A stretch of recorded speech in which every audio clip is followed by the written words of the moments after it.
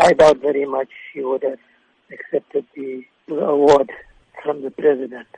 Very sad to say this, but it's a fact. I think many South Africans would agree with me on that. You can quote me exactly what I said.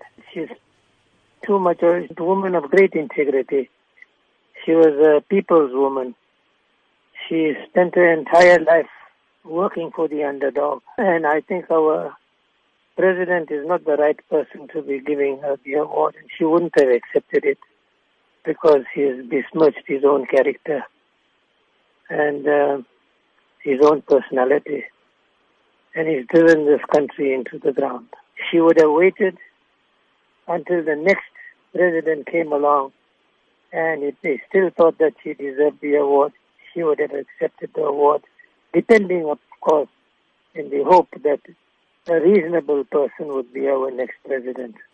I mean, we've brought out hundreds of thousands of people on the streets demanding that the president must go.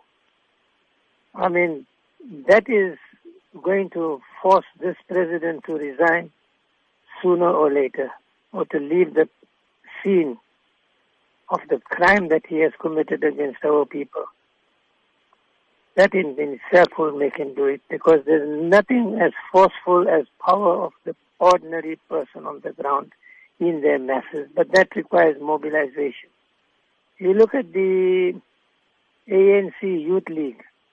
ANC Youth League is swearing its own people. I mean, Zweli Mkhize is on this podium.